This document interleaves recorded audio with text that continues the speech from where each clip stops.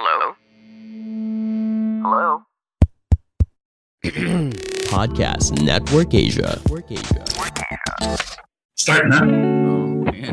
Ito yung parang bagong gising yung pre, tara, usap tayo. Sige, let me settle myself muna. Yeah, welcome to Sa Bayan with Victor. Narinig nyo na ang guest natin si Andren Bernardo na merong upcoming shows. Ang dami shows ngayon. Ang dami shows. So, promote mo na agad sa start ng podcast. Okay, so mo and saan?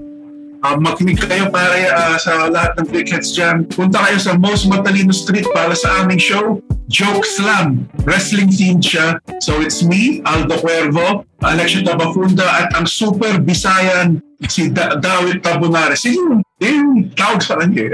Ganda ng super. The super Bisayan. May iba ka ba mic? Parang malabo yung mic mo. Or malabo ba? Wait. try mo nang wala earphone. Sa earphones ba nagagaling? Para medyo baka masaktan yung tenga ng mga listeners. Okay, ito yung sakit ng mic na to. Wait. Sige lang. Maghintay kayo dyan mga listeners para hindi na ito i-edit ng Podcast Network Asia. This is raw, behind the scenes. You can see Andren's bed. Yan ang Sa Bayan with Victor. Ayusin ni Andren. Pero ang show nila ay... Ito, okay na? Yan, better yan, feeling ko. Okay. Lakasan mo na lang, tapos papa-adjust ko lang yung level sa kanila rin. Sige. Lapit ka na lang. Okay. Salita ka nga, parang masyado mahina. Try natin. Hello. Try mo uli yung mic. Hello. Yan, sige, palakas ko na lang. Hindi, actually, Sige. nakababa lang pala yung volume ko. Ako rin yung tanga no? Dalawang Sorry. boomers. Dalawang millennials na walang alam sa technology. Sorry, ganda na ng audio. So, Okay. promote mo ulit para clearer audio. Guys, punta kayo sa Mouse. Nasa Matalino Street lang siya. Pangalan niya Jokeslam. Ako, Aldo Cuervo, Alexio Tabafunda, at ang super Bisayan, si Dawit Tabonares. Punta lang kayo sa Solid OK sa Facebook para makita yung full details ng poster tas yung ticket link. Thank you guys. Longer sets yan guys, kaya sulit mga magte-30 or tig-30 or 40 kami. Di Alexio, Aldo ako. So sulit yan pare. Solid. Yan ang professional na comedian. Kahit inulit niyo yung spiel niya at narinig niyo, same commitment pa. Parang kung joke na hindi gumana, no? Ulit mo lang, pare. Ulit mo lang. Lakasan mo lang. Gawin mo lang gay sa dulo. Di ba ganon? Yan. Ano ba yarn? Mga ganon. Napanood ko kagabi. Hindi ko alam kung napanood mo na yung Louis C.K. guesting kay Andrew Schultz Flagrant Podcast. Hindi pa. Paano nabuhay lang yung ko ulit. Kasi si Louis C.K. his sexual misconduct aside. Since nagsimula ako. Yung horseplay niya, Victor? O yung mild horseplay? Hindi, seryoso. Talagang... May pagka-rambunctious din pala siya. Yung silliness niya, no? Hindi. Seryoso yung ginawa. Seryoso yun. Pero yun nga, aside, nung nag-goal making kami or goal setting nung Comedy Cartel pa yun, siya talaga yung, kasi nagsusulat siya for TV, marunong siya mag-direct ng movies as in legit. Tapos, siyempre, stand-up comedian din siya. Tapos, basta parang isa rin siya sa kumbaga career na ginaya ko eh. Maliban na lang dun sa pagtsatsyakul sa harap ng mga tao. Yun, medyo inano ko na parang finilter out ko na parang, baka hindi yan maganda career-wise. Pero parang nabuhayan yung ko uli na mag-hustle with the stats. Tsaka ang saya rin panoorin ng mga podcast. Kasi nung nagsisimula ako, puro ganun yung sinasabi nila like sell online, yung mga theater shows. Wala naman, alam mo yun, wala naman sa capability ko yun dati. Tapos masaya ngayon na parang pag sinasabi nila theater, parang sabi, may ganun na ako na yabang na. Actually, can relate. Ganun na tayo ngayon. Nagte-theater shows na tayo. Nalala ko pa yung before Vic, like, kayong lahat sa Comedy Manila, pare, sa isang theater. Tapos 500 yung ticket, doon pa kayo naghahati. Ngayon, solo na si Vic, pare. Like, nasa-sell out mo na yung theater na 500 yung ticket. Tapos mga 50 yung binabayaran mo sa opener. Idol, pare. Grabe. Actually, meron din ako show. I-announce ko yan soon. Pero masyado pa maaga. Dahil lalabas to next Monday, 26. Punta kayo sa Instagram ni Vic to see the very raw poster, pare. The stories. Font lang ng Instagram no? Pero yun, ano magagawin nyo dito? Different ba to sa set na gagawin nyo? Kasi pangalawa or pangatlo nyo na to, di ba? Pangalawa ata. Hindi, pangatlo. Kasi yung una nyo, Zoom. Di ba? Oo. Tapos yung next one, Int Bar. Tapos ito, bigger venue na. And people who watched us... sige. It's a bigger venue. It's a bigger venue sa most. Pero people who watched us at Int Bar, we are gonna be doing new material naman. It's not gonna be the exact same thing. For those of you who watched sa Int Bar, so yeah. Talaga? Yung mga new jokes na. So parang 70 old, gano'n? 70% old? Hindi naman. Kasi I've been hitting the mics din naman. So. Sa bagay, no? Pagka ano ka nga ng long set, hindi mo naman may eksakto. So, ang the best dyan, kung nanood na kayo ng Triple A's or yung sa Int Bar, bring friends. Ayan. Kasi matatawa ka. Tapos may pride din dun na, di ba, ganun yun, Andren, yung parang, ito, nakakatawa to, ganun. Tapos, cool ka sa friend group mo ngayon kasi ikaw yung, di cool na may ganito pala eh. Di ba, lagi siya sinasabi. Pala yung independent. Pare, ang lupit pala ng taste mo, pare. Oo. Di ko alam na may ganito yung independent artists yun dito sa basement na kayo magiging cool sa barkada. So, napanood mo na ba yung medyo hot topic ngayon dahil sinend sa akin sa Instagram and napag-usapan na rin sa Cool Pals. Yung ginoke nga ni Jokoy na parang he went to this basement of the pool hall. Parang mali pa yung recollection niya no? Tapos yun nga, nag-open mic na may kinuha siyang 2 comedian. Yes. Tapos ginoke niya na, they ate shit. Tapos parang, sinakyan niya na lang. Joke lang naman yun. Pero hindi niya, alam mo yung hindi niya binawi. Tapos parang sa lahat lang ng sinasabi niya na, I want to feature all the comedian Filipino. Parang, ito yung mismo dapat na pinopromote niya. Ito mismo. Pero yun yung parang na gloss over lang na parang umano pa yung kasama niya. Yung Indian na may call center accent. Alam mo, sa totoo lang, mas nainis ako doon sa Indian guy na may call center accent. Kasi binawin nga ni Jokoy in a way mali pala yung ginawa ni Jokoy. They did all right. No, they but. Mas nainis ako sa kanya kasi dahil doon, mukha nga silang bumomba. Pero, Dell customer service agent na yun. Ayusin mo computer ko. Tangina mo. Si Andren po nagsabi nun. Although ako nagsabi ng Indian call center. Pero lang naman yun. Hindi naman nila tayo maririnig. Pero yun din yung naisip ko, Andren, na parang, kasi ang dali niyang i-hate. Di ba? Ang dali niyang i-hate. Kasi nga, Pinoy din. And inaamin ko naman na parang may level of inggit talaga na una, siya mismo. And then pangalawa, yung level na, 15,000 ang nanonood dito na Pinoy. Asan sila pagka may Pinoy stand-up comedy na homegrown? Asan yung crowd na yun? Pero again, ang hirap dito sa platform na to kasi karamihan ng nakikinig dito ay nakanood naman na ng stand-up. So parang preaching to the choir na tayo. So kaya nga sinabi ko, imbitahin niyo yung mga friends niyo at manood kayo ng Jokeslam para lumawak yung eksena. Kayo ang pag-asa ng Pilipinas. Yung mga naikinig nito. Pero hot topic yung kay sige. Yeah, yung kay Joy kasi in the way na he's a very good performer. Kasi ako, sa taste ko lang okay lang naman kung mag-disagree kayo sa akin. That's the beauty of the internet. Like, hindi ko masyadong trip mga jokes niya. Pero as a performer, how he presents himself on stage, yung callbacks, yung act-outs, solido talaga. Pero not my thing lang. And then, I guess that okay yun. Okay naman siguro sabihin yun. Oo. Gusto ko yung boses niya kung miserable siya. This is all I know how to do is stand-up. We're gonna die of hunger, but we're gonna laugh at it. Like, parang ganun siya. Ganun siya. Salamat nga pala dahil pinanood mo talaga yung set na yun para lang sa podcast na to. Dahil hindi ka naman hindi mo siya pinapag. Pero, yun nga yung level of performance niya, tsaka yung galing niya, tsaka yung funny is fun. Hindi mo talaga ma-deny. Kasi may mga nagsasabi na, that unfunny clown, that parang, una, dapat funny ang clown. So, ano mo yun, parang ininsulto mo siya by calling him clown, pero sinabi mo unfunny siya. So, make up your mind.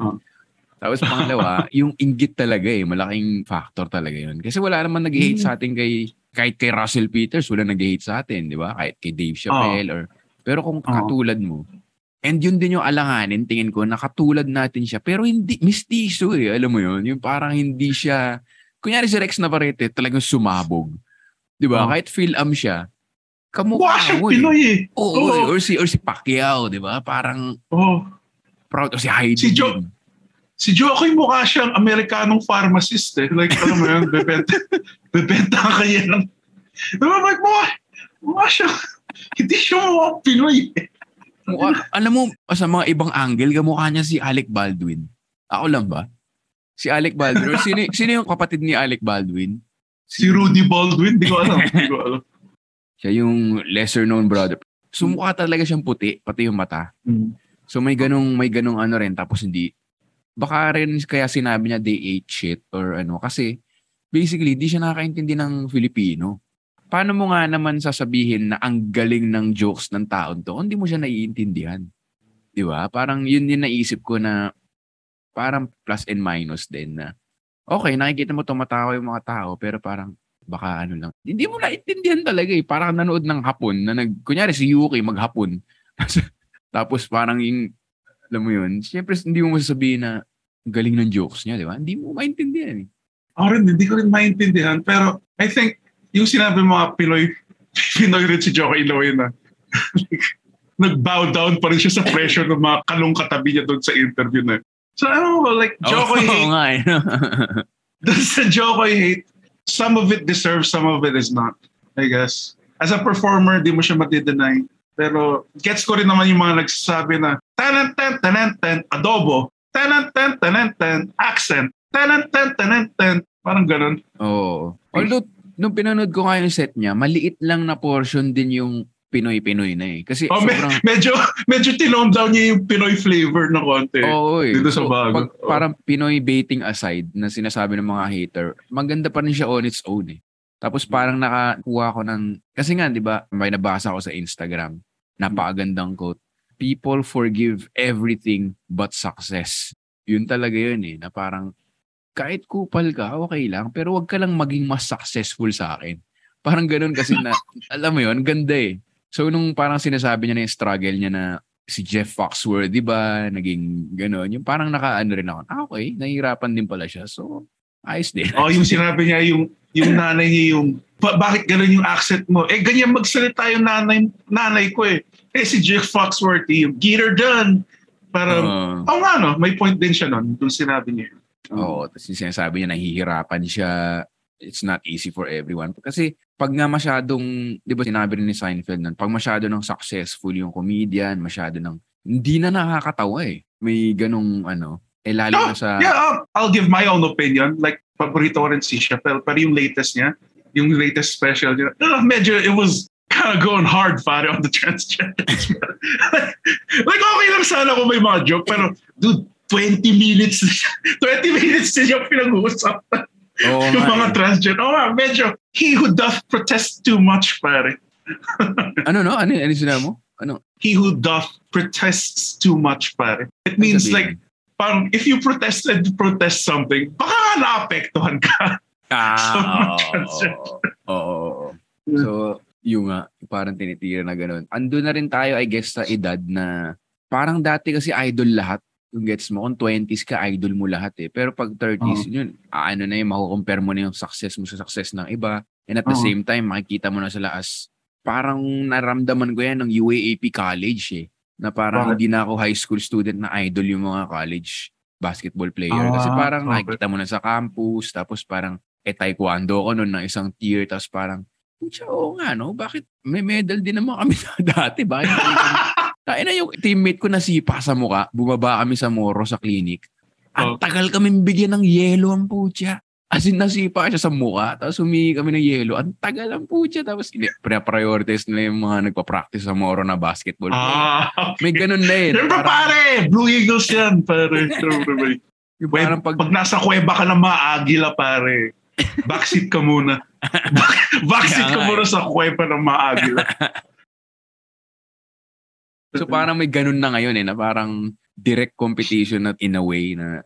Ito nga, gusto ko sabihin sa'yo, Victor, like yung sinasabi mo nga yung success. Di ba, yung Victor ngayon, iba yung Victor 5 years ago.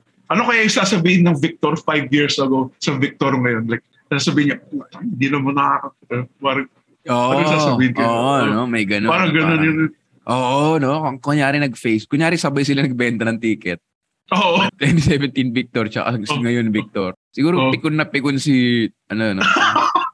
Ay, na-sell out ang putya. Ano ba naman yan? Puro naman, sumasayaw na siya sa stage. Tami ng mga high kicks yan ng puta. Sumisipa pa sa stage yung putya. Akala mo, ano teatro? Tama ka. No? Pero ganun. Alam mo, Vic, ang problema ko yung sa success yan, pare, wag mong i-compare yung success mo sa success ng ibang tao. Alam mo, sobrang bullshit ng statement. Oy! Kasi kasama mo sila parate. Like, syempre, yung success nila, fuck, yung effort, pares naman yung effort na nilalagay ninyo, tapos mas successful siya. Syempre, pare, compare mo, nasa the same art form kayo eh. That's bullshit. You know what that does, Victor? That just makes you lazy, pare. Alam mo, i-compare yung success. Oh, okay lang na chill. Hindi, dude. Kailangan mo rin ng initiative para gawin yun, man. Oo, lalo na pag comedian ka, ang laking bagay ng puot. Di ba nga parang inaano rin ni Jokoy na kaya rin naging endearing pa siya, no? Naging kupal siya eh. Kasi, alam mo yun, hindi na siya pandering to executives or the Filipino culture or parang nagalit ng talaga siya na, yung mga nag-reject sa akin na taga Netflix, nandyan, nakaupo. Di ba? Yung parang may puot siya. Actually, nagusto mo part. Sobrang petty, tapos medyo na-appreciate ko. Sa'yo eh. Tapos kinallback pa nila, nagagawa ko ng scene, tapos i-approve nyo na. Parang yung ganung malaking bagay yung puot sa stand-up comedian eh. So to say na, don't compare yourselves to others, parang hindi nga gaganin, tatama rin yung alam, promise. Kasi tayo ngayon, ang daming show, di ba? I mean, to be honest, iaano mo rin na parang, shit, may poster si Red sa, kailan ba yung next ko na show? Kailan ba ako last nag-open mic? Di ba may ganun ka eh. Tapos makikita mo, nag-show na naman sina Andren, sina Leland, kakashow lang nitong mga to, tamad na ba ako? Di ba may ganun eh. Although, pinapromote ko, it's what you do with that negativity. Kasi generally, mga komedyante, negative tayo mga tao eh. Diyan tayo nakakuha ng material. Like, we see things in a negative way. And, kung makita mo, yung normal yung reaction, dami na lang show. Ako, nabubulok na ako dito sa Pangasinan. It's what you do with it siguro. Like, turning the negative into a positive. Kaya nga okay lang mag-isip ng negative. It's what you do with it, I guess. Sabi nga ng nanay ko, yung isa pang mga quote, mahilig ako sa mga quote. Sabi niya, dapat wag mo nang i-push yung others down. I-pull mo lang yung sarili mo pataas. Kasi may sense yun na parang bakit natin sinisirahan si Joko ngayon? Dude, kasi wala pa tayo sa level niya, dude. Like, pero pwede naman niya Totoo, wala namang bearing sa karir niya di ba? Tsaka aminado naman tayong pareho na may sourness talaga. Hindi naman to parang na parang alam mo yun, hindi naman tayo nagmamalinis eh. Parang andun talaga yung factor.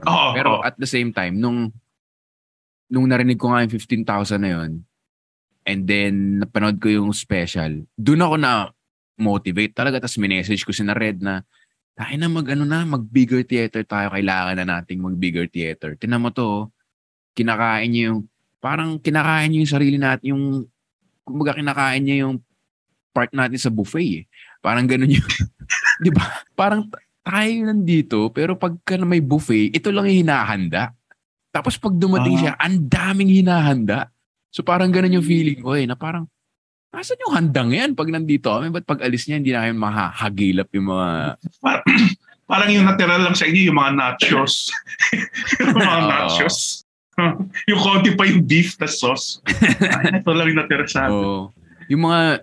Kasi yung mga comedy fan, kahit sa status natin ngayon, parang medyo early adopter pa rin eh. Pag nanonood ka ng live stand-up comedy Ibang usapan yung TikTok. Diba nag-usap tayo, Andren, na may bumibili ba sa TikTok? Iba yung TikTok na, syempre, kung na-appreciate mo yung stand-up sa TikTok, pwedeng mainstream ka. Pero yung pupunta ka sa show at bibili, at lalo na yung babalik, sobrang early adopter pa eh. Kahit sabihin mo 10 years na yung stand-up dito. Yeah, medyo nag-gets ko na yung TikTok in the way na gets ko rin naman para people want free entertainment din. Mm-hmm. And the only reason people who are hearing this now.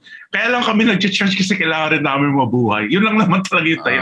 Like, takina, we're not living a good life. Tinan mo yung puta na. Ngayon lang ako ulit aalis ng bahay para pumunta ulit sa Manila tapos titira sa Anonas. Si Victor, pare, kung makikita niyo, takinang ceiling yan, pare. Yung ganda naman. Dude, kung pwede lang sana people listening, dude, we would do this for free if we somehow could get compensated. Like, enough lang to live decently. Yung tickets na yan, okay, gets ko, mahal, lalo na may inflation ngayon, pero it's what we need to live eh. Like, it's a hard thing to balance out.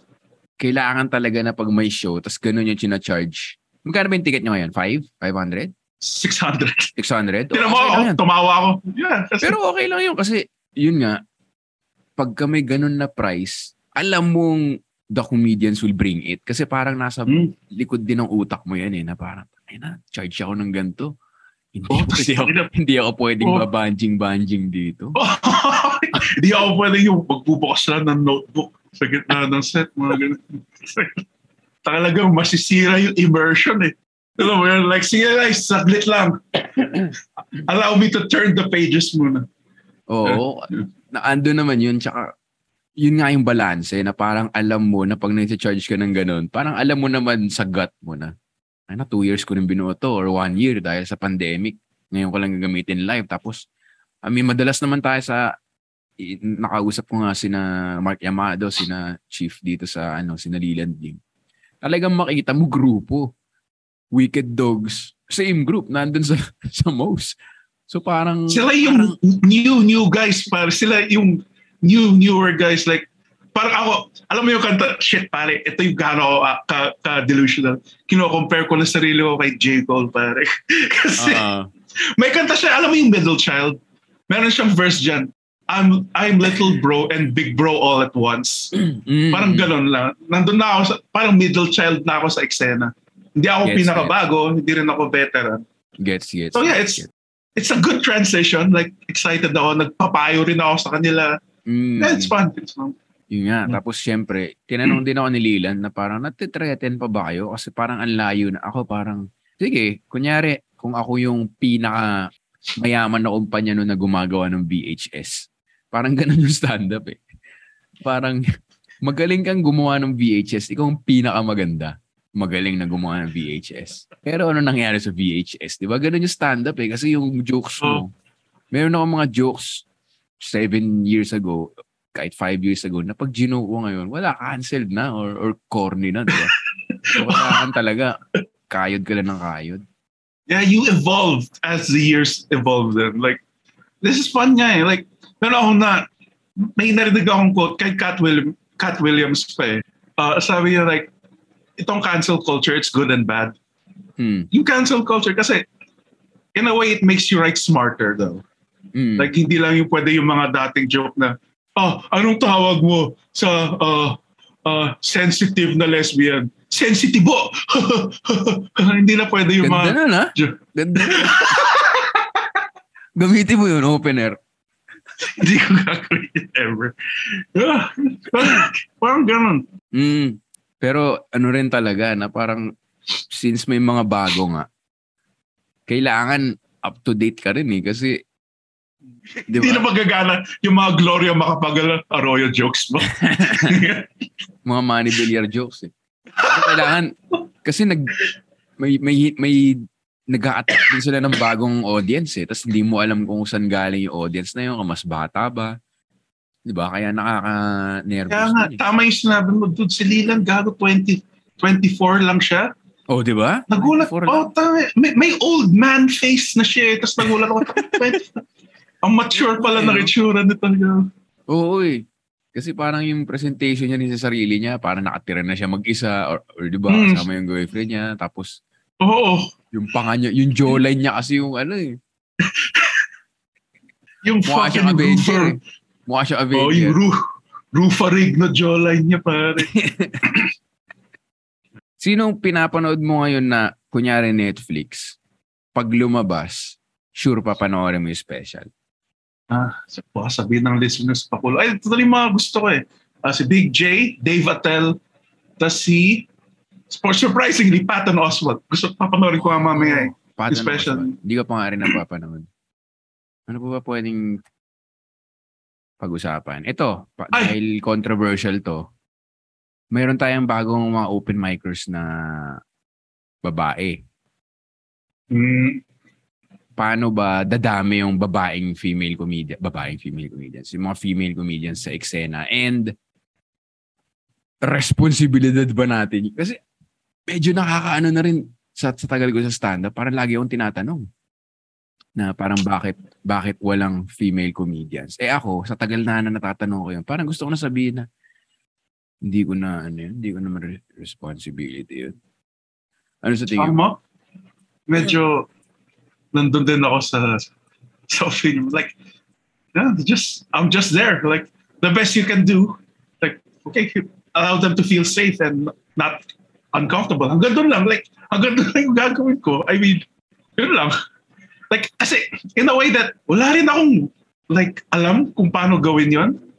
Like, hindi ako ganun ka-educated. Like, pero, nagbo-boom na yung dumadami na rin yung female comedians. Like, mga 5 na, yung mga nag-open mic na female comedians yun. That's great, pare. Parang ano lang talaga. Kumbaga, staying power lang talaga. Yun yung masasabi. Parang tiis. Kung hanggang saan yung tiis na, di ba, yun lang naman yung ikaw, kunyari, Pangasinan, ang tagal mong nagbabiyahe. Pero malalim kasi yung issues mo eh. Nasa lalim din ang issue eh, no? Like, ano ba yung, di ba? I mean, at least, speaking for myself din, ano ba yung dapat mong patunayan sa mundo? Di ba? Parang ganun din kalalim yun eh, kung tatagal ko, hindi eh. Kay babae o lalaki ka. I guess, para mapalaganap pa yung like women doing this, yung stand-up comedy, I think like, just talk to them, yung motivations nila, parang nila gusto ipalaki yung comedy. Yeah, parang talk to them like friends lang. Yeah, and not be a creep or something. Yeah. That would be great. Yun, don't be a creep. dun siguro, no? Tapos, andyan na rin si Sinabaus, di ba? Sino ba yung nag-open mic last time? Si Joseph. Pero nga drag queen eh. May drag queen na rin nag-perform dun sa most. Kaya nga nakakatuwa yung Wicked Dogs, pagkapupunta talaga, parang ano eh, lumalawak na talaga. Not only the audience, pero yung mga comedians. Kasi nga nagiging ano na rin eh, to use the in-term, diverse.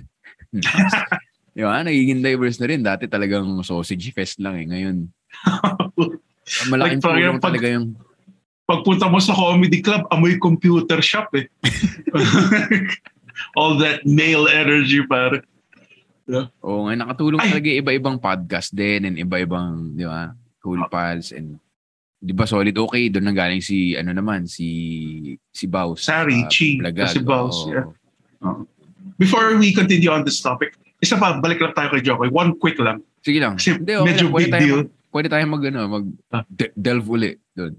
Alam mo yung joke ni Jokoy? Kasi nagulat ko kayo nung narinig ko yan, especially yung mga babae, yung vagina nila, minsan may tissue paper. Kasi hindi sila nagtatabo. Kasi pinupunas sila kasi nagbabato. Narinig ko na yung joke na yun. Kanino? Kay Big J. Big J. Again, like, kaya medyo, issue. Para sa akin lang. Fuck, medyo kaparehas. Doon na like, ikaw ba, nangyari ba sa'yo yan? May kaparehas kang joke, tapos medyo kinall out mo yung mga ibang komedyante? Medyo, na rin yung joke niya na you go, alam mo yun, yung parang pumunta ka doon, mga 3 songs. Di ba parang... narinig ko na rin yung joke na yun. Eh. Oo. Tapos yung parang may aso. Alam mo yung ganon. Medyo common rin. Pero posible rin kasi na hindi naman siya nanonood na ibang comedians. Pero yun nga yung trouble pag hindi ka quote-unquote offensive. Kasi hindi ka, alam mo yun, hindi ka, parang medyo PG, parang gano'n na yung observations mo, diba? Yun yung, ano doon, kung, yung theory ko lang mas safe ka, kumbaga, mas family friendly or whatever. Mas may matatamaan ka talagang joke na na mas common, di ba? Kasi ikaw, Never kunyari, ko, depression, never diba? ko, I doubt may narinig ko na yun. Kasi medyo niche na yun and medyo malalim na talaga yun na parang confession na or something. doon ko rin sa'yo natutunan. Ang ganda rin ng sinabi mo dati na yung in a way na kung magbabastos ka na joke compared kung mag-clean ka na joke kasi mas delikado rin minsan yung bastos kasi kung clean joke lang tas di gumana, move on to the next joke. Pero kung dirty joke yan o dark joke, i-judge ka rin ng tao bago ka mag-move on sa next joke. Ay, basura pala itong tao na to. Ba't ako makikinig sa kanya? Kaya, may galit din no? Kaya may easy things kung nag-clean ka. May hard things din. Ay, may mga mahirap at madali pag nagsusulat ka ng clean. May mahirap rin at madali kung nagsusulat ka ng dirty. Kanya-kanyang pros and cons. Pero kung matagal mo nang ginagawa yung stand-up, hindi mo naman na pinipili yun di ba? Like hindi ka naman, unless corporate gig or like international gig or something, talagang pipiliin mo. Pero kung normal set, hindi mo naman na pinipili yun Kumbaga kung ano yung maisip mo. Yun na yun, diba? Alam mo nang paano gawin joke. Hindi naman yung parang, mag-iisip ako ngayon ng jokes about traffic. Hindi naman. Di ba? Kumusta yung set mo sa Hindi kasi ako nakanood nun dahil late akong, nasa calendar ko siya ng Thursday or Friday pa nga Tapos wala sold out na. Kumusta naman yung mga set nyo nung Int Bar? Sobrang saya. Ang problema lang, medyo yung pinag-performan namin sa likod kusina. Kaya medyo... pero okay yung sets namin lahat. Ako yung nag-close ng show. Nice. Nag-open si Lilan, Aldo, nag-close ng second half. Si Alexio nag-30 bago sa akin. Tapos nag-30 ako. Nice. Saya, dude. Superstar yung feeling namin kahit medyo may mga 5 nagka-COVID pagkatapos ng show namin. Totoo ba? Naging super spreader. Hindi naman super spreader. Super laughs and super spreader event. Pero ilan ba capacity nun? 50? 50 lang. 10% nagkaroon. Mataas yun Pero saya ng show. Saya rin yung next. Saya yan sa most. Masaya sa most. Wala, paborito ko pa rin yung most kasi ang dami ng good times doon alam mo doon. Tsaka yung mga nanonood talagang mix sila ng boomers tsaka Gen Z. Tsaka lahat yan doon Kasi sa Wicked Dogs, BGC, napansin ko, puro boomers doon halos Kasi nung ginawa ko yung joke na trans women are women, sa most, pumalakpak sila Parang talagang mga pawok kayo Sa Wicked Dogs BGC, wala talaga Mga parang boomer energy. May isang weird night doon pare sa most. Meron mga BBM crowd.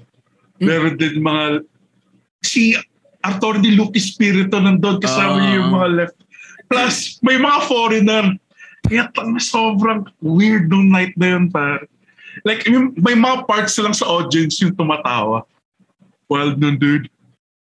Medyo magiging mixed crowd din kasi ilang taon ba si Aldo? 27 ba si Aldo? 26. 27.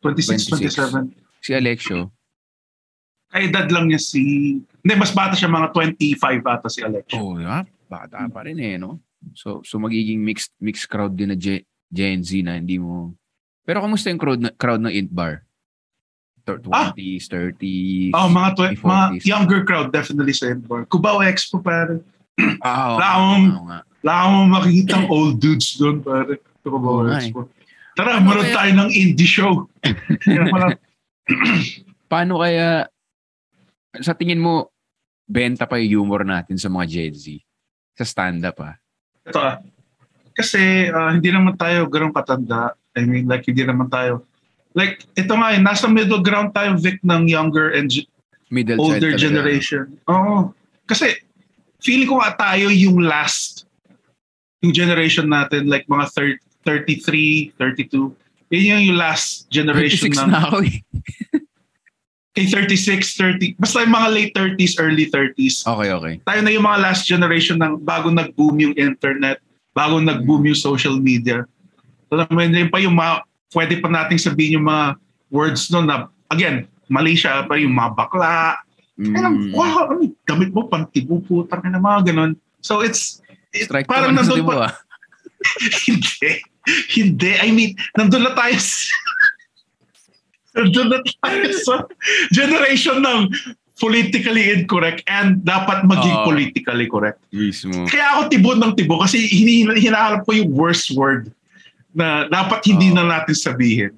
Pero alam mo, among our age, Andren, marami na rin tito Alam mo yung mga tito na ganun, na parang, paano kung anak mo bakla, nakakahiya, ano? May mga ganun among our age, Seryoso, Oo, man. Baka among my age, kasi mas matanda nga ako ng, medyo alanganan yung age ko nga Basta yung pinaka-tito moves mo na, Vic, ilang beses ko na sinabi sa'yo ito. Like, nung may nakita kang kano na nanggugulo sa labas ng bar, nagdi-disrupt ng show, tapos lalapitan siya ng mga Pinoy, kinakausap siya ng mga Pinoy. Sinabi mo talaga yung seryoso. Tino mo to, pinapabor nila yung mga kano. Kaya di umuunlad yung Pilipinas. Nakita ko, tumutubo na yung mustache mo. Naamoy ko na yung polo cologne. Nasa belt bag na yung cellphone ko. Yung kotse mo nag-transform para sa Toyota Corolla Nag-aano ka na rin. Ba't wala kayong hawak na beer? Ginaganon mo rin yung mga bata. Pero yun nga, bumalik tayo kay Jokoy. Parang ganun papaboron pa rin. Kunyari na, kasi hindi naman tayo sikat-sikat. Di ba? I mean, marami nang may kilala sa stand-up. Pero pag narinig ng non-stand-up yung mga hirit natin kay Jokoy, instant yan, pare. Crab mentality. Kaya parang instant yan. Kasi nga, papaboran nila yung mga puti. Or mga galing sa States. Crab mentality. Bubog yan Oo.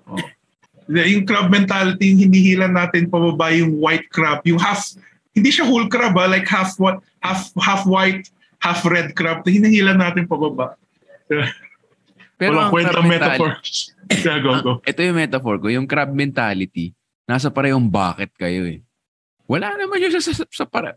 May sarili siyang bucket na gawa sa ginto Pupunta siya sa bucket natin. Parang ganun sa akin Parang lobster siya lobster. Lobster. Mas mahal yan Tama ko.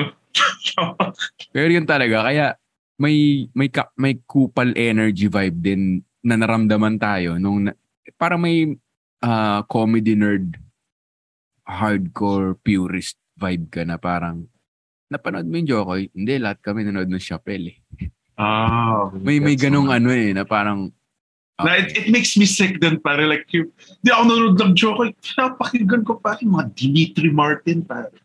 mga high concept yung mga na-enjoy ko siya, pero di ako natayo yung kay Bo Burnham, yung Inside.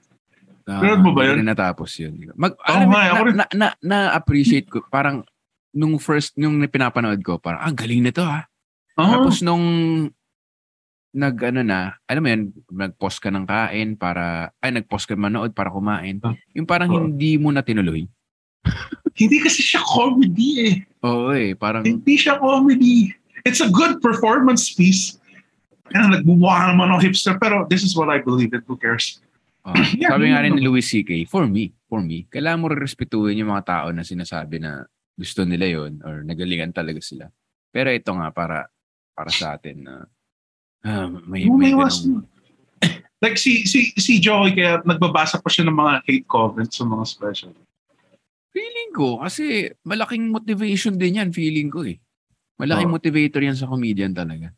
Kasi recently lang sa TikTok, may nag-viral akong video joke. May nag-joke ako tungkol kay Marcos. Di ko nasasabihin yung joke.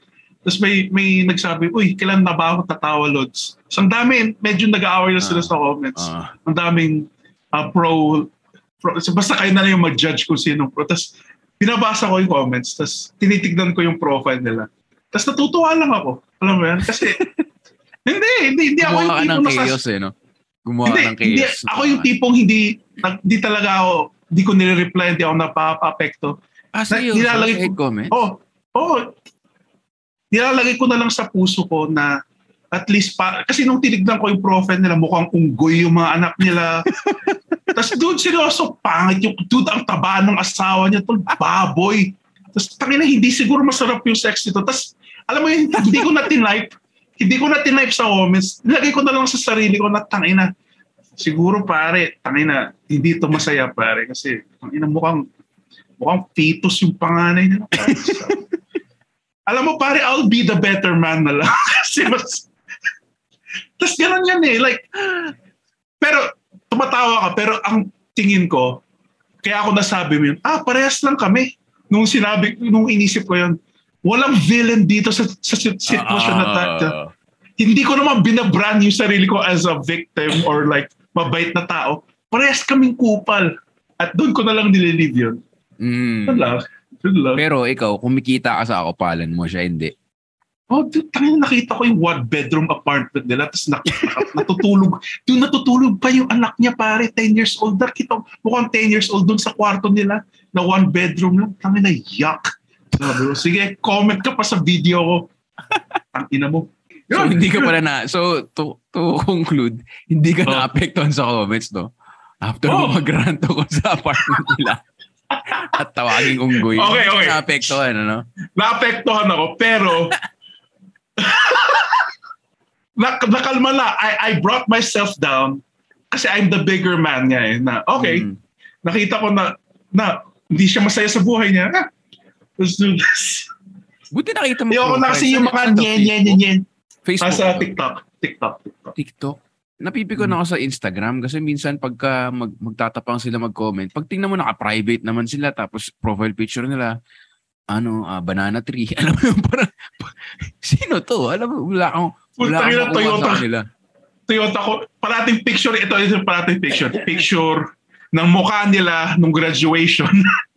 Picture ng kotse na may carbon fiber. Tapos yun parati. Tapos picture ng tattoo nila na tribal. Yan parati yung parang starter pack ng mga basher pare. Tapos parati low quality yung footage. No, parang ginamit parang flip phone pa yung ginamit para makuha yung profile pic na. Ina talaga. Ang hirap maging mabait eh. Oh. Pero hindi ka affected. Hindi ako affected. Ako yung ano ba yung sabihin ko? Yung kay Joko, yung Ines. Nakita ko yun nung nag-open mic siya sa Moose eh. Sabihin ko dapat hindi sinisiraan ko siya. Pero kung na tayo magplastikan dito, sabihin ko lang parang nakita ko kasi sa Instagram niya na parang I want to speak fluent Filipino, ganun. So nung nakita ko siya sa Moose, sinabi ko na I think you can, parang encourage lang kasi wala pa akong negative sa kanya nun eh. Parang all support pa ako nun. Tapos parang yung reaction niya, tapos yung sinabi ni Red na, you should learn how to speak Filipino. You make a lot of money here. Siyempre pa joke, pero napikon siya. Napikon siya kay Red. Ano ka ba? Yeah, doon ako napikon nga siya. Napikon siya kay Red na parang, bitch, I have money. Tapos yung isa, yung nagtanong siya na joke, yung parang, who among here? Tapos sumagot si Camus yata. Tapos sinabi niya, fuck you. Doon napikon siya na parang, sino yung sumagot na yun? Parang ganun siyang tao talaga eh, na parang, basically, komedyante talaga. So parang naging open na parang, na kahit walang amount ng gold Rolex ang magsosolve sa issue ng komedyante. Dahil lagi walang amount ng pera yung makasolve sa ego. Wala. Yung insecurity mo andun pa rin. I'm guessing kung i-psychoanalyze mo siya, yung parang, yun naman yung ano ng mga Asians in the States eh. Yung mga Asians in the States, yung parang, hindi nila alam kung sino. Identity thing siya eh. Na parang, Pinoy ako pero hindi. So parang naghahanap ako ng identity ko. Nahanap ko yung identity ko. Pero andito ako sa ito pala yung mga totoong ako. Tapos, hindi ba ako parang gumano sa utak niya kasi parang nag-snap na parang, okay, komedyante pa rin to na, walang amount na Mercedes-Benz ang solve sa problema ng isang comedian to the core. Kasi dami nating issues hindi naman ako nagpapaka-tortured artist, pero ang laking bagay talaga, ang laking push niya to insecurities. Oo, tsaka yung galit talaga. Nakita ko nung gabing yun eh, kaya parang sayang umalis na siya. May halit tulad mo rin naman yan sa mga ibang Pinoy na hindi rin komedyante. Like yung sinabi mga insecure, walang amount ng pera at Walang amount ng pera or success yung makakatanggal ng insecurities mo. Isipin mo, yung mga naka-Gucci bag, na mga matatanda, mayaman may perlas, di niya matatago yung stretch marks sa lawlaw nilang breasts, pare. Nandun pa rin yung insecurity, pare. O kaya kung lalaki ka na mayaman, hindi pa rin matatanggal na malit talaga edits mo, pare. Beneath all of that Gucci and bling, pare, is a 4-inch dick, pare. Ito pare, mayayaman yung mga tao sa Malaysia, relatively. Kota ko yung nabalu, KK. As in, sa kanila yung bar, magaganda yung relos nila. Kasi mahilig din ako sa relos, super chine-check out ko yun. Pero nung ginok ko yung sinasabi nila Asians, maliit. Siyempre in English. Yung mga Asians, maliit tite. Hindi kaya, mga Pilipino, di ba? Mga Indian, mga Chinese, maganda culture, mayaman. As in, after the gig, medyo sumasnap-snap vibes sila sa akin, pare. So, totoo yung sinabi mo eh. No amount of, diba? Sabi nga kayo sa Rizal, diba? Kaya siya naging national hero kasi bansot siya eh. Bansot siya, pangu siya, tapos may means siya pumunta sa Europe. So, na-compare niya yung sarili niya sa mga, tangina kasing talino ko lang itong mga to. Bakit ako hindi, alam mo yun? Kaya siya naging national hero. Kasi yun, wala namang ma-achieve sa buhay yun. Pustahan tayo, pare, si Jose Rizal. Kaya na-motivate siya ng ganun, pare. May dumakdak sa kanya nung basket. Dinakdakan siya niya Apolinario Mabini. Hindi si Bonifacio. Hindi si sa lahat ng bayani na pwede. Mabini pa talaga eh. Dinakdakan siya ni Bonifacio. Like yung windmill pa. Tumba si Jose Rizal. What's up, polio, bitch? Polio, bitch! Ang ina mo, susulat ako ng libro tungkol sa tinola. Hindi si Mabini nga dumakdak sa kanya na ACL. Kaya... totoo dahil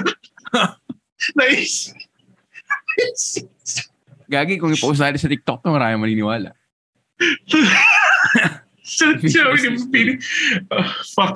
Papalado yung, siya yung Derek Rose ng mga bayani. Siya, pag susulat na lang ang libro.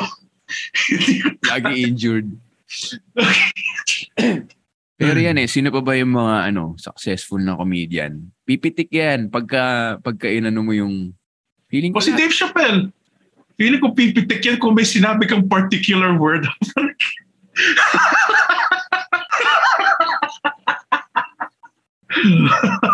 Pero totoo kasi. Pero hindi mo sasabihin.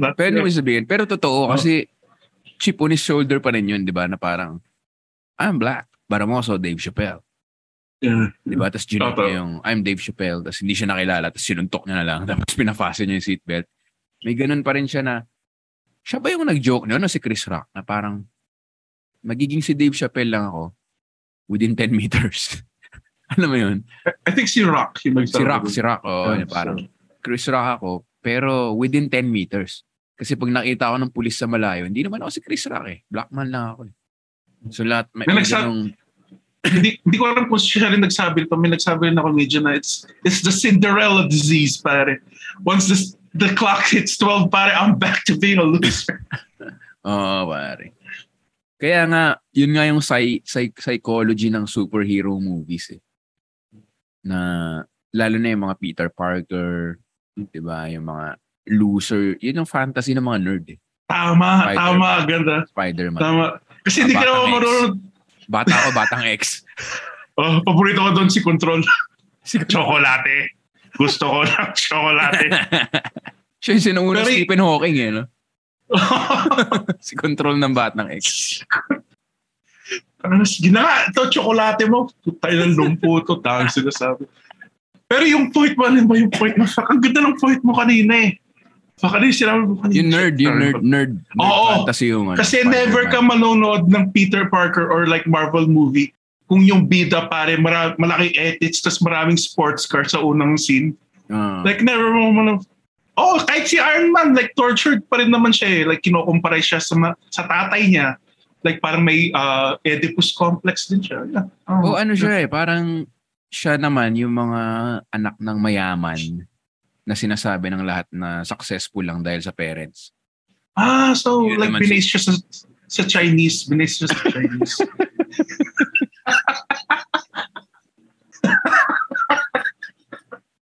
Puchang takeaway yan. Yun. Binay siya sa mga child of owner. Pwede rin Chinese. Oh. Ito may ma-offend na naman sa sasabihin ko ngayon. Pero para saan pa ba tayo nag-podcast at nag-comedy? Hindi ako nagsabi nito. Babaeng kaibigan ko na kunyari, yung mga mayayamang Chinese school. Again, siya nagsabi nito ha. Parang kinukuha lang daw nila yung bayag sa bulsa ng tatay nila. Di ba napaka-solid? Yun ang market ni Iron Man. yun ang dun sila nakaka-relate. Si Superman naman, mga immigrant, siguro hindi ko alam eh. Sino nga ba? Kasi medyo perfect si Superman eh, no? Kaya wala masyadong mahilig kay Superman eh. Lahat ng movies niya, nag-flop lahat yun, dude, sa box office. More of Batman talaga yung gusto ng mga tao kasi loner. Binaril yung parents. May dark. Basta kung either loser ka or dark or brooding yung background mo, then makaka-relate yung tao dun. Kasi dark and twisted, man. Like yung lumabas yung Joker, lahat pala tayo may darkness inside, pare ko. Pare. No. Yun nga yung weird no? Mahilig pa rin sa superhero movies. Yung parang nerd ka tapos 50 years old ka na or 40 na parang ganyan ako eh. Walang makahintindi sa akin kaya balang araw magiging Spider-Man din ako. Tapos marirealize mo na, teka, ilang taon si Peter Parker? 22. O kaya, tama, Vic. O kaya kunwari sa wrestling, may kilala nga ako, tangin ng mga 33 na, tapos pare, pangarap pa rin niyang mag-fake fight sa underwear niya, pare. Tapos asa rin niya ako kung ba't ako may metal t-shirt, pare. Tapos skateboard ka, tanda-tanda mo na. Lol. Hindi ako nag-fake fight, pare. Sa gitna ng squared circle. Kasama ng isa pang tao na gusto mag-fake fight. Ang malupit pa doon, ang reasoning nila, parang mapapakita sila ng wrestling injury. Kunyari may cut dito or something na you still think wrestling is fake. Oo, kasi nagkamali yan eh. Kaya siya may sugat kasi nagkamali siya eh. Hindi yun yung ginagawa nila. So hindi ka dapat maging proud doon kasi nagkamali siya eh. Dumulas siya or sumobra. Ang tawag yun injury. Hindi mo naman sasabihin na parang, I'm a proud boxer. Tapos nakita mo, naka-knockout ka sa sahig. Hindi mo naman gagawin yun kasi totoong fight siya eh. Doon ka sa nina-knockout mo yung tao, di ba? Pero yung sabihin mo na, hindi totoo wrestling kasi nabalian ako dyan. Nagkamali ka eh. Parang proud ka pa na nagkamali ka sa trabaho mo. Oo, fake pa rin yan. Never ako naging fan ka ba ever ng ano? Ay, super hardcore fan. Naging fan ka dati. Hello, ito people listening. You can still be a fan of something and make fun of it. Like mahilig ako sa Limp Bizkit. Pero alam ko naman yung mga nakikinig lang nun, mga incel eh. So yan, it is what it is. Naalala kong kwento ni Red yung nakwento niya sa akin, si Puno. Parang tinanong niya si Puno, parang, you still watch WrestleMania? Sabi ni Puno, yeah, when I was a kid. Parang gano'n na parang underhand. Parang sinabi niya, nung di pa ako bonjing. Di pa ako loser. Yeah, man. Yeah. Pero yun nga, dapat naman pwede mo asarin lahat. Oo. Walang secret. Ginasar ko nga rin yung comedy minsan na nagpapaka-deep tayo sa podcast tapos pagdating mo sa stage, putang ina pare, edits ko pare, ganito ko laki. Oo nga eh. Pare, ganda na sinabi ni Rems pare. Tayo yung jester ng kaharian pare. Wala pa rin kwenta pero part pa rin ng kingdom. Galing talaga ng drug addict na yun pare. Totoo nga yun. Yun talaga jester kasi pag masyado ng seryoso or masyado ng lumalaki yung ulo ng, di ba, dun mo na kailangan, tapos pagka nagkamali ka ng onte, yung pugot ng jester, yun yung makakancel ka, mababash ka. Parte siya ng kumbaga, yun yung history ng trabaho natin, di ba? Talagang jester talaga na. Sinasabi ko rin to sa mga open micers na, mahirap ang comedy pero kaya ako ginawa to kasi mas madali siya sa 9 to 5 na job. Masabi ko lang talaga.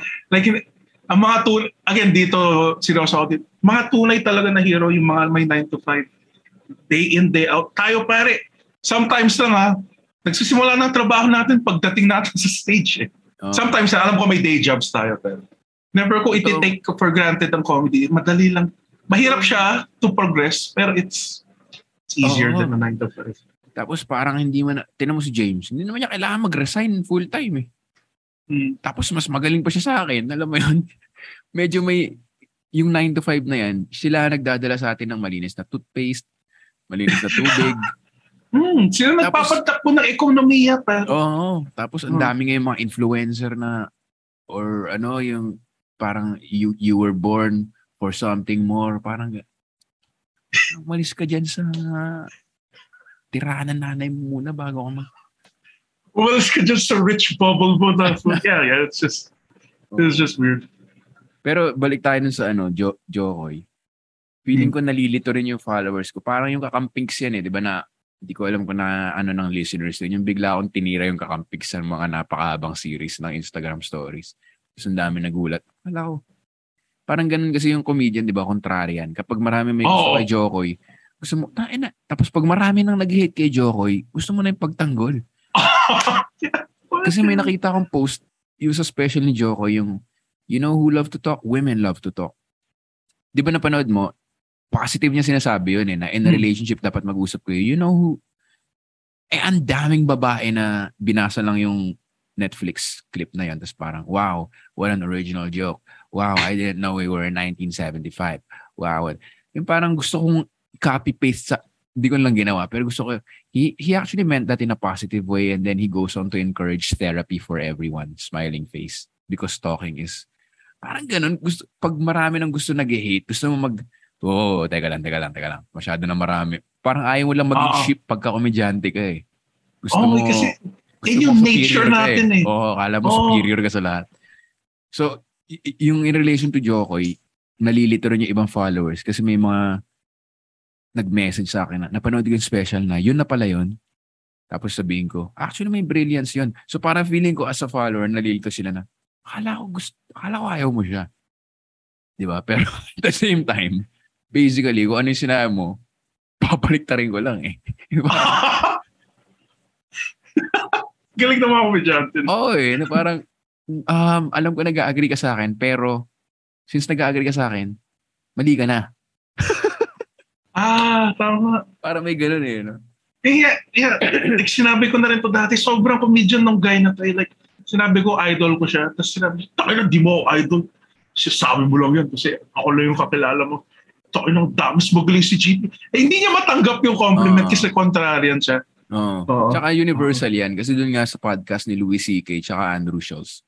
Parang inaano na ni Andrew Schultz na parang, magiging uncomfortable to pero i-compliment kita. Komedyante ka kasi. Parang okay, nag-agreements tayo kasi komedyante tayo, hindi tayo marunong magtumanggap ng compliment. Kaya andun na ako sa opposite path na kunyari may nagsasabi sa akin na magaling. Talagang wina 101% ko na. Na parang, ang talino mo talaga. Sobra. Pero doon na rin ako, like yung mga compliments talagang tinatanggap ko na. Oh, yeah. Dude, wala nang imposter syndrome. It's the way to wala nang, anong imposter syndrome? Ano yung opposite na imposter syndrome, pare? That's what I have right now, pare. Hindi ko rin alam. Pero parang ano rin siya. I deserve more syndrome. Yun, underrated syndrome, no? Parang, yeah. Underrated syndrome. Tsaka parang to keep the conversation flowing na rin, eh, no? Parang, galing mo, pare. Hindi, pare. Hindi magaling. Hindi, alam mo yan, nadidisrupt eh. Nadidisrupt. Parang may, galing mo, pare. Oh, salamat, pare. Next time, no? Parang mas smooth. Kala kong chicks, pare. Hell yeah, dude. Usap tayo sa Starbucks. Hindi mangyayari. Lahat kasi ng fans ko, mga fat losers na di nakakapag-sex. I mean that with love, Vika. I mean that with love, pare. Sinasabi ko lang sa nila. Mga Andrenites, pare. Andrenites. Kasi kunyari may Jokoy show dito or even Chappelle show, may cool factor na sila eh, di ba? Na parang nandun yung celebrities, nandun yung influencers, na legit fan naman yung iba ng stand-up. Pero yung iba, parang sila yung this is the event. Yun ang mga pinupuntahan nila. The event. Diba sinabi nga ni, sino yung British comedian na isa? Nakalimutan ko. Nakalimutan ko. Fuck. Magaling din to. Jeffrey McEngland. Yun, man. Si Jeffrey McEngland. Sabi niya, in-explain niya na parang nines and tens don't come to my shows. Parang sinabi niya na ganun. Yun. Pero pag nandun ka na sa Chappelle level, Jokoy level, na fini-feature ka na sa Young Star, ang ano ng Young Star magazine, no? Parang outdated. Pero kanya yung Vice Asia or Spot PA, medyo luma na rin yung Spot PH. Pero gets mo yung sinasabi ko, yung mga in thing, yan na yung mga napupunta yung mga... Hindi na Andren Nights to, di ba? Ma-realize na. Hindi na Andren Nights. Feeling ko nga Vic doon kay Chappelle, I think mostly came, my fans, syempre, I think 40% came na, oh shit, kasi event to, that's why I'm going here. I think 50, yeah. May ganun. 50%. May ganun. Kaya nga, yun yung, ina-aspire ko pa rin siya eh. Ina-aspire ko pa rin yung ganun. Pero maganda talaga yung interview ni Louis C.K. Andrew shows. Sabi niya, yung cruising level yung na-achieve niya eh. Parang sumikat siya. Ang ganda ng metaphor niya, men. Sabi niya, I went to the mountaintop. I've been to the mountaintop. But the mountaintop is something you visit. You don't live there. Sabi niya gano'n. Hindi ka titira doon kasi mountaintop yun eh. Pambakasyon lang yun. Sabi niya, nung nandun na siya, marami na nakakita sa kanya. Doon niya na naipon yung emails and everything. Tapos doon na siya sa cruising altitude na hindi na siya fini-feature sa morning radios. Pero kumikita siya with the true fans. Yun yung tawag niya, cruising. Ganon din daw si Steven Wright eh. Ganon din si Jim Norton kasi nung special niya. May editor siya. Tapos nagalit siya sa editor niya. Kasi bakit? Lalo na yung nag-position ng tables. Pina-arrange niya ulit kasi lahat ng mga pogi at magaganda nilagay niya doon sa harap. Para maganda sa camera daw. Sabi niya, putang ina, hindi naman ito yung mga manonood sa akin eh. Gusto ko makakita ng mga walang ngipin, mga matataba, at lahat naka-modets. Kasi itong mga ito, hindi naman manonood para sa akin. Mga pangit. Yung mga manonood para sa akin. Hindi makaka-relate. Kung may-alienate pa yung true crowd niya. Parang si Alex, gano'n nakikita ko. Alex Calleja ngayon. Ang lakas niya ngayon eh. Bawat show sold out. Kahit siya pumunta, ang taas ng podcast. Pero hindi siya mainstream in the sense na... Nakakatawa kasi like, pag nakikita mo na yung timer, parang shit, ano kayo? Yeah. So, go lang. Parang ganun si Ali. Like, nasa Showtime siya ngayon and then na-feature siya sa, saan ba yun? Signal Channel show, ganun. Mm-hmm. Pero makukuha niya na sa... May billboard siya ngayon and may poster sa bus. Makukuha niya na ngayon. Kasi si Alex naman, medyo addict din magtrabaho eh. So, kung makuha niya lahat ng contact ngayon and ma-consolidate niya sa Facebook, Instagram page niya, kahit mawala lahat ng TV na yun yung cruising altitude. Cool Pals, ganun. Ganun yung naano ng Cool. Parang yung podcast, parang sila yung burgis. Di ba dati meron lang yung royalty tapos poppers na lahat? Di ba? Either nasa TV ka or radyo or wala. Tapos nagkaroon ng YouTube stars, Spotify stars. Yun yung burgis ngayon. Yun yung nakuha ng Cool Pals. Na cruising altitude, wala na silang pake kundi sila makuha sa movie, kundi sila makuha sa di ba, TV or kahit ano. Wala, meron na silang nakuha na nila yung audience nila. Dude, si James, he sold out a theater show na sold out rin pa yung most. All in a month. Wala pang 1 month, yun. dude. Si Red din. Si Red, ang nangyari sa kanya, yung mountaintop nga, was yung talaga, di ba? Yung kay Lenny. Yun talaga yun eh. I think yung nakuha niya na yun, matalino naman si Red as a producer and everything. Na-consolidate. Nagka-landslide yung mountain kasi mabigat.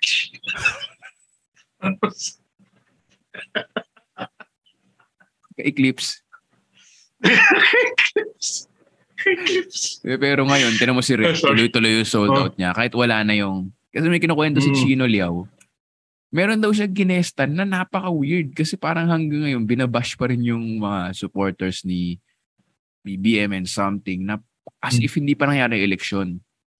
Kasi doon siya humit sa TikTok. So dati na siya influencer, dati na siya nagti-TikTok. Pero na nagkaroon siya ng Lenny content or election content, bigla nag-boom. So tapos na eleksyon, anong gagawin mo? Siyempre tutuloy mo yung nag-boom sa'yo, di ba? So yun yung medyo hindi cruising altitude yun kasi hindi sustainable eh. Pero yung nakuha ni Red na stand-up fans, pucha, 1.5, masisell out niya na. Yeah, kahit sabihin mong pro Lenny si Red nun, ang nakatulong ko sa kanya, he's a funny motherfucker, dude. Totoo. Like yan yung malaking alas na, I guess, advantage natin sa mga vloggers. Like we don't have to rely on situations, on events. We can just be fucking funny, pare. And get paid handsomely, pare, for it. Sobrang laking gratefulness ko nga talaga sa stand-up. Kasi pwede kang gumawa ng show anytime eh. Like, hindi ka, alam mo yun, hindi ka dependent basically on any, di ba, corporation or production. Yes. Lalo na nung nag-produce si Red. Well, si GB naman before nun. Pero na nag-produce na si Red ng mga, si GB pala yung nag-music museum tsaka teatrino. So doon nag-start yun eh. Tapos tinuloy ni Red. Tapos, dati si Red pa nagpo-produce ng shows ko. Ngayon, pinroduce ko na yung mag-isa yung teatrino. And then tinuruan niya na rin ako. So, ano na to? Kumbaga magiging all-around na rin tayo.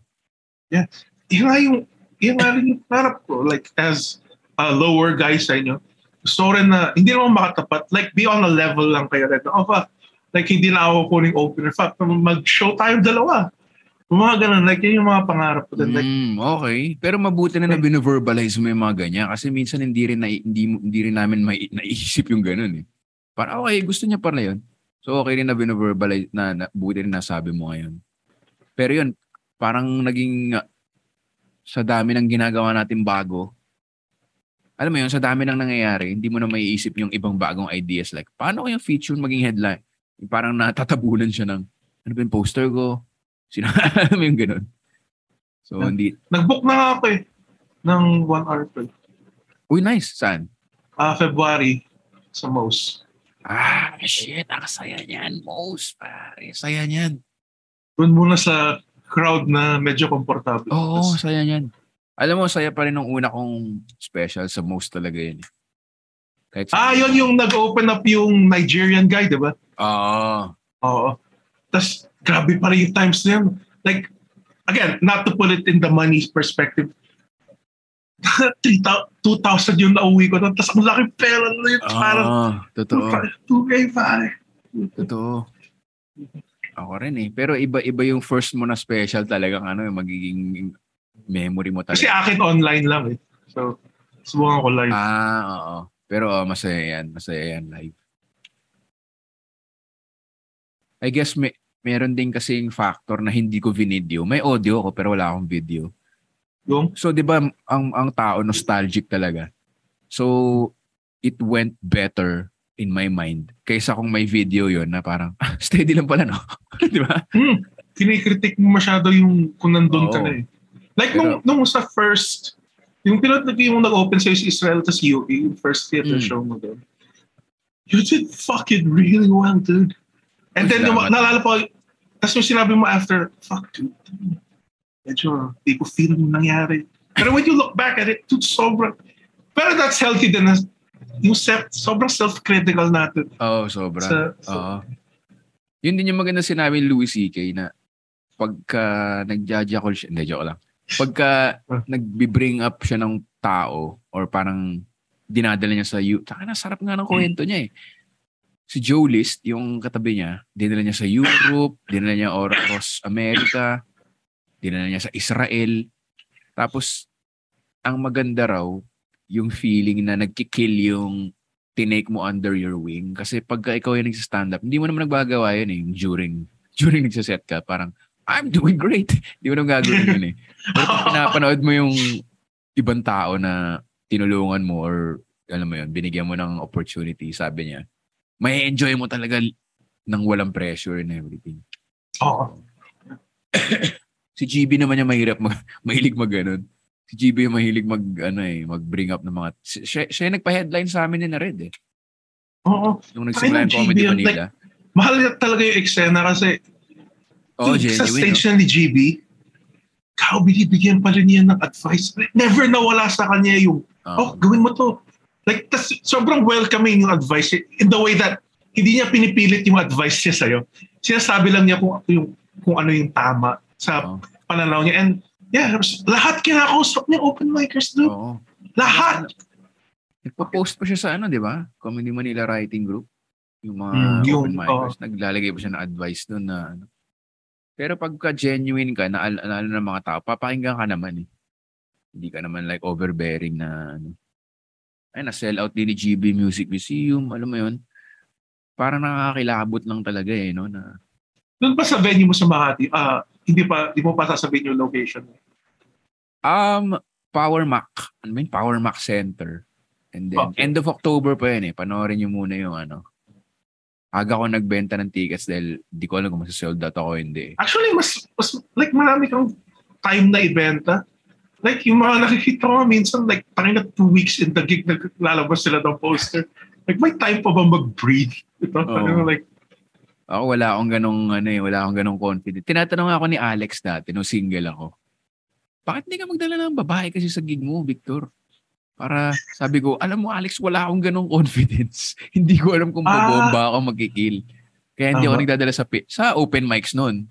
Kasi may excuse ako, di ba? Open mic. Pero yung gig, tapos mag-i-impress ka ng chicks, parang wala akong ganong confidence. Parang ganon din ako sa tickets eh, na parang kailangan more than 1 month. Hindi ko kaya. Kwento ko rin sa iyo to. Like, sige. May gig dito sa Pangasinan. Less than 1 minute na. So, pag naputol, balik lang tayo ulit. Pero sige, tuloy mo na.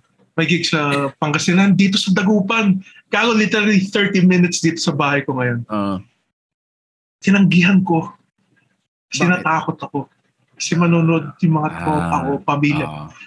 Shit, hindi. Mas lalo akong, nagigets mo naman kung saan ako. Shit. Sobra. Maririnig na nila yung kabulustugan ng flexibility ko. Plus yung paano kung bumomba ako, malalaman nila itong 7 years na ginagawa ko, useless pala. Alam mo yan? Iba. Like, yun. Pero next time, kung tinanong ulit, fuck it. Gagawin ko na lang. Nung time lang na yun, fuck. Sabi ko, gets kita. Hey, dude, takot ako. Kasi yung mga papatawanan ko mga putang inang Manileño na yun. Hindi ko na makakita yung putang inang mukha nila kahit kailan. Kasi tangina, kung bumomba ako dito, pare, kakalat pa yan sa mga kapitbahay eh. Ang liit ng Pangasinan. Cherry, anak mo, tangina, kumain ng tayo. Useless nga ito ginagawa ng anak ko. Titignan ko yung sarili ko sa salamin. Habang kumakain ng 2-piece chicken joint tas 5 rice, baboy ka pa rin. Fat slut. Smile on the chicken joint. Yun yung mahirap pagkakilala mo. Kasi hindi na, alam mo yun, yun na yung performance mo eh. Kung di sila lagi nanonood. Yun na yun. Di na ay, baka off night niya lang. Wala silang ganun eh. Di na nakita yung evolution mo eh. Wala silang ganun. Parang pag nakita nila yun, chismis na agad yun eh. Na parang, may pero, interesting chismis ako. Hindi pala magaling si Victor, no? Parang yung may nagano sa akin para na nanood ng gig ko. Tagal na to, parang, in fairness, gumaling ka na. Yung parang gusto mo i-upper ka na. Oo, parang yung ko pagkaka-Pilipino, yung parang sobrang tipid sa allergic sa compliment na. Ba't di mo na lang puriin? Oo. Pag narinig ko sa starting in fairness, medyo gumagano yung tayo ako. Okay. Alam pong backhanded John Jones back fist compliment. Pero nabasa ko sa Instagram eh. Yeah. Parang your biggest hater is someone you know and your biggest fan is someone you don't know. Parang gano'n eh. Parang galing talaga na sinabi ni Hitler. Adolf Hitler. Goebbels sabi dito. Goebbels dito. May sabihin ako Goebbels. Pero Vic, alam mo talaga yung nagpagaling sa'yo parang. Yung nag-gets mo yung flow ng 1 hour special. Yung hinijack mo yung mga open mic, tapos nung ikaw na yung mag-headlines, like sinagad mo talaga yung parang ginawa mo yung advice ni Red na yung pipigain mo yung crowd hanggat sa tuyong-tuyo na sila pagkalabas. Like dehydrated na sila sa tawa. Ginawa mo yan 3 beses sa Mouse, 1 beses sa Mandos. Nalala ko pag ginawa mo at sa Brad and Pitts yun. Oo. Ano kasi siya hindi siya kunyari may 30 minutes or may 1 hour of material ka na. Pwede mo nang gawin. Ano rin siya talaga eh, parang sa marathon, endurance. Like hindi lang yung amount, kundi yung yung endurance mo talaga. Kaya sinasanay ko na matagal ako sa stage. Lalo na mahilig ako mag-flop sweat. Sakit ko yun eh, yung pag hindi, alam mo yung pag hindi maganda yung pangalawa ko na teatrino, nag-flop sweat ako noon eh. Pero nabawi ko naman kasi nga may endurance na rin ako, alam mo yun. Kung hindi ko ginawa yung mga ganun, wala akong injury. Kasi di ba hindi naman nakakatawa yung 1 hour ko na gano'n eh. Tama. Awkward Kasi, siya eh. Pero like, since may endurance na ako, na parang okay, flop sweat. Punasan mo lang yan, matutuyo yan. Tapos pag nakakuha, babalik yan, mababawi mo yan. Makakalimutan na nila yung ginabar ka sa gitna. Parang endurance talaga siya eh. Yung sinabi mo nga, yung tama yung sinabi mo, like, nung nag-30 ako sa bar, okay yung set ko Pero nung lumagpas na ako ng 20, parang nasa weird territory na ako. Gets mo. Oh, fuck. Nag-20 na ako, tapos parang may jokes pa ako kailangan gawin. Ganun kaya yung mga doktor na first time maging surgeon, like, for sure, pare, for sure. Oh, alam kong heart surgery lang to, pero subukan lang rin natin magpa-sex change. Hindi na pwede. For sure pa sinabi ko. Yung i-open mic nila yung operation nila, like, lagyan ko kaya ng muscle yung pisngi niya. Like, yun lang natin yung kaya kong gawin. Tatahiin ko naman, di naman papansin eh. Yeah, again, people that never nag-start. Like, yeah, the best yung comedy. Yan lang talaga yung profession na pwede mong i-practice. I-practice sa harap ng tao tapos hindi ka i-judge. Kung pinractice mo ka maging doktor pare, tapos registered doctor ka ba? Hindi, nagpa-practice lang. Sige, tuwad ka na. Umpisa na natin yung prostatectomy. Yung mga ganun. Pero yun nga, endurance. Kasi alala ko yung tatay ko, may mga operation daw siya dati na 8 hours, mga ganun, or even more. So, di ba, hindi lang enough yung ano mo dun eh. Hindi lang enough yung book knowledge mo dun eh. Yung endurance mo rin na, hindi pa rin tapos. Parang ganun din sa kinumpara ko talaga yung stand-up sa surgery, no? Kapal na mo. 8 hours, Vic? 8 hours? Or even more, like, parang ganun eh. Ginawa ba ng tatay mo yung ginagawa ng komedyante, iinom mo na sila ng tubig sa stool? Ginawa ba? Titignan ko lang yung notes ko kung ano yung next na gagawin. Pero yun, kaya tip ko sa mga nakikinig dyan, pag pina-headline kayo sa open mic, sagarin nyo, kahit kung ikaw pinakahuli, sagarin mo. Kahit hindi mo na nakakatawa, basta magkaroon ka ng endurance. Kasi pag kahit naririnig mo na yung pag-shuffle nila na upuan, tuloy mo pa rin, parang like, open mic lang naman yun eh. Sinasabi ko nga sa mga ganun, di ba? Hindi kayo uuwi, Pilipino tayo eh. Mahiya yung mga Pilipino. Thank you ako.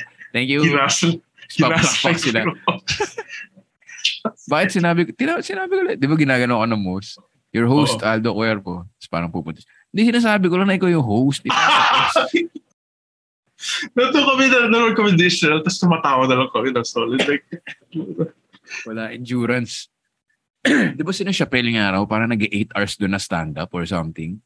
Tangina, kahit si Chappelle yun, pare, tatagal lang ako doon ng 2 hours, pare, kahit si Chappelle. Magmamakdo ka muna eh, no? Tapos babalikan na lang. Si Red, di ba, nag 1 hour 50 minutes nung sa Samsung. Ano talaga eh? Naman, pare. Endurance talaga eh. May sinabi kasi ni Chetberg na mahirap. Like, kahit yung 30-minute special niya, I have to be funny, like, I have to be funny as long as a sitcom and a half. No commercial breaks. Hindi madali yung Pero habang dumadalas nga, si Red ang una ko nakitang gumawa nun sa Pilipinas. Kasi dati, pag may 1 hour special ka, one and done na yun eh. Di ba yun ang standard dito? Pero si Red lang yung first time ko na nakita na finally, part 2, final. Sabi ko, ano nangyari? Ginagawa mo yung same set? Sabi niya, oo.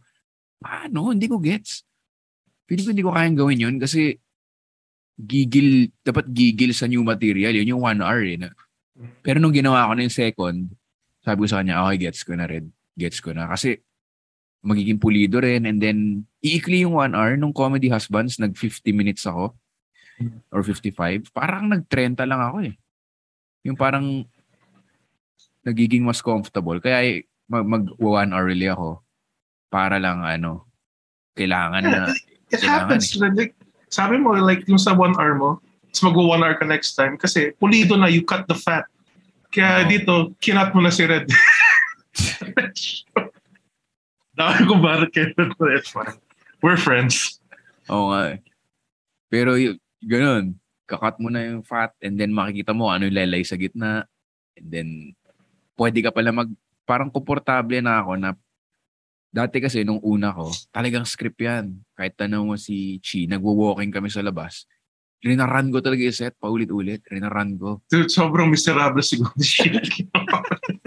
Kaya nga nakita ko yung supportiveness niya kasi parang, seryoso ka? Buong set? Sabi niya, oo. Okay. Nagja-jogging kayo. I guess supportive ka nga.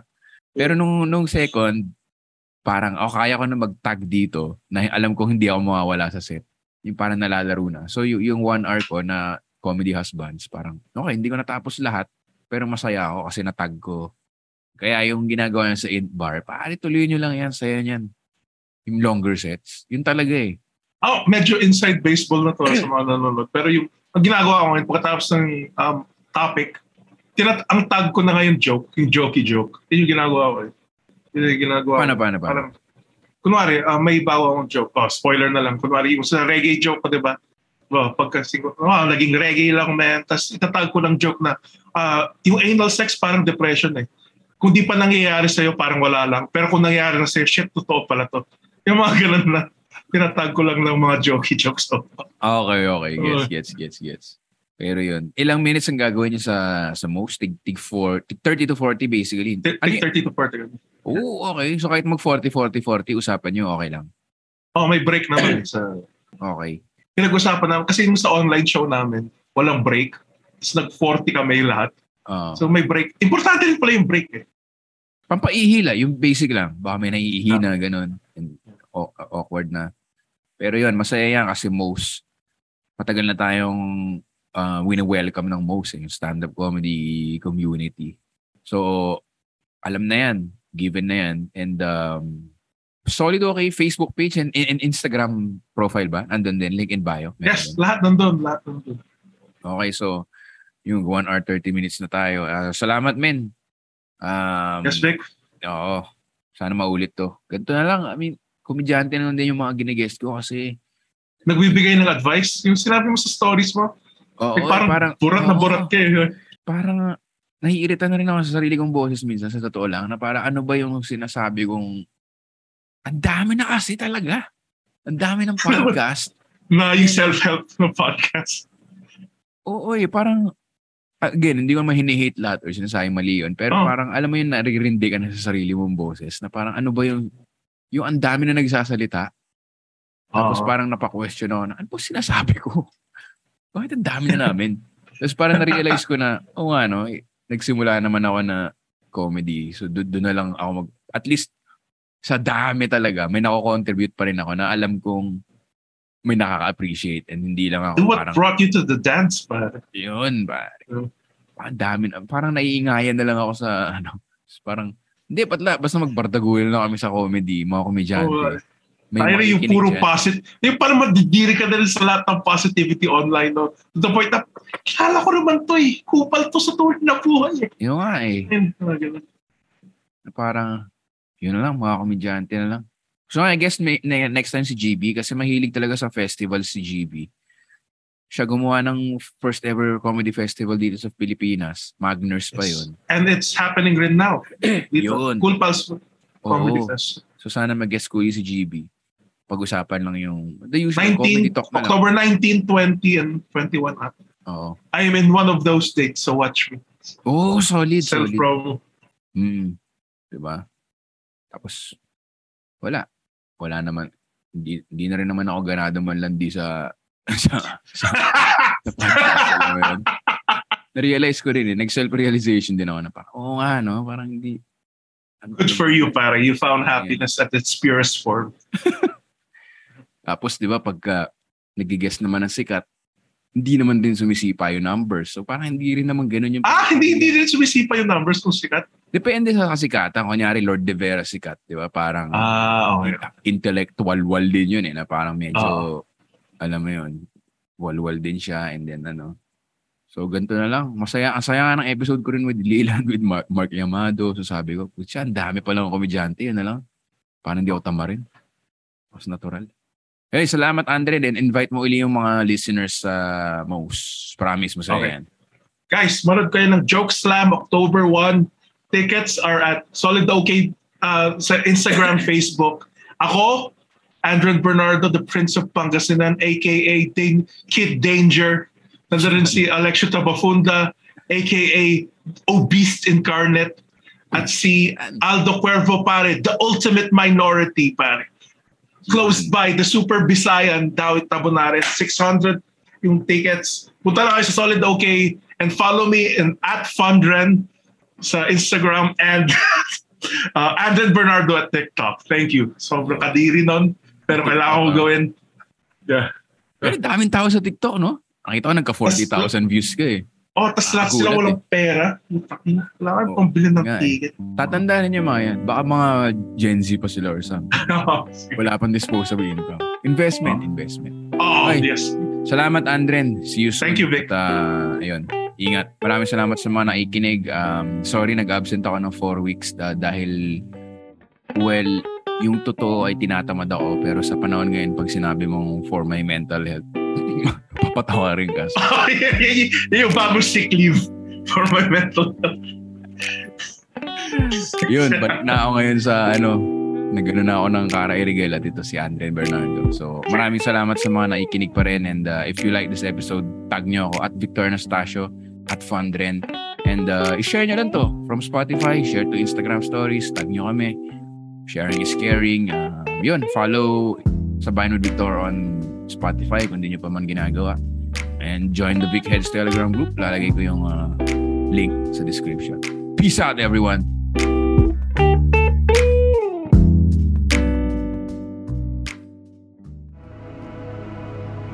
The views and opinions expressed by the podcast creators, hosts, and guests do not necessarily reflect the official policy and position of Podcast Network Asia, the hosts of the program, or other programs of the network. Any content provided by the people on the podcast are of their own opinion and are not intended to malign any religion, ethnic group, club, organization, company, individual, or anyone or anything.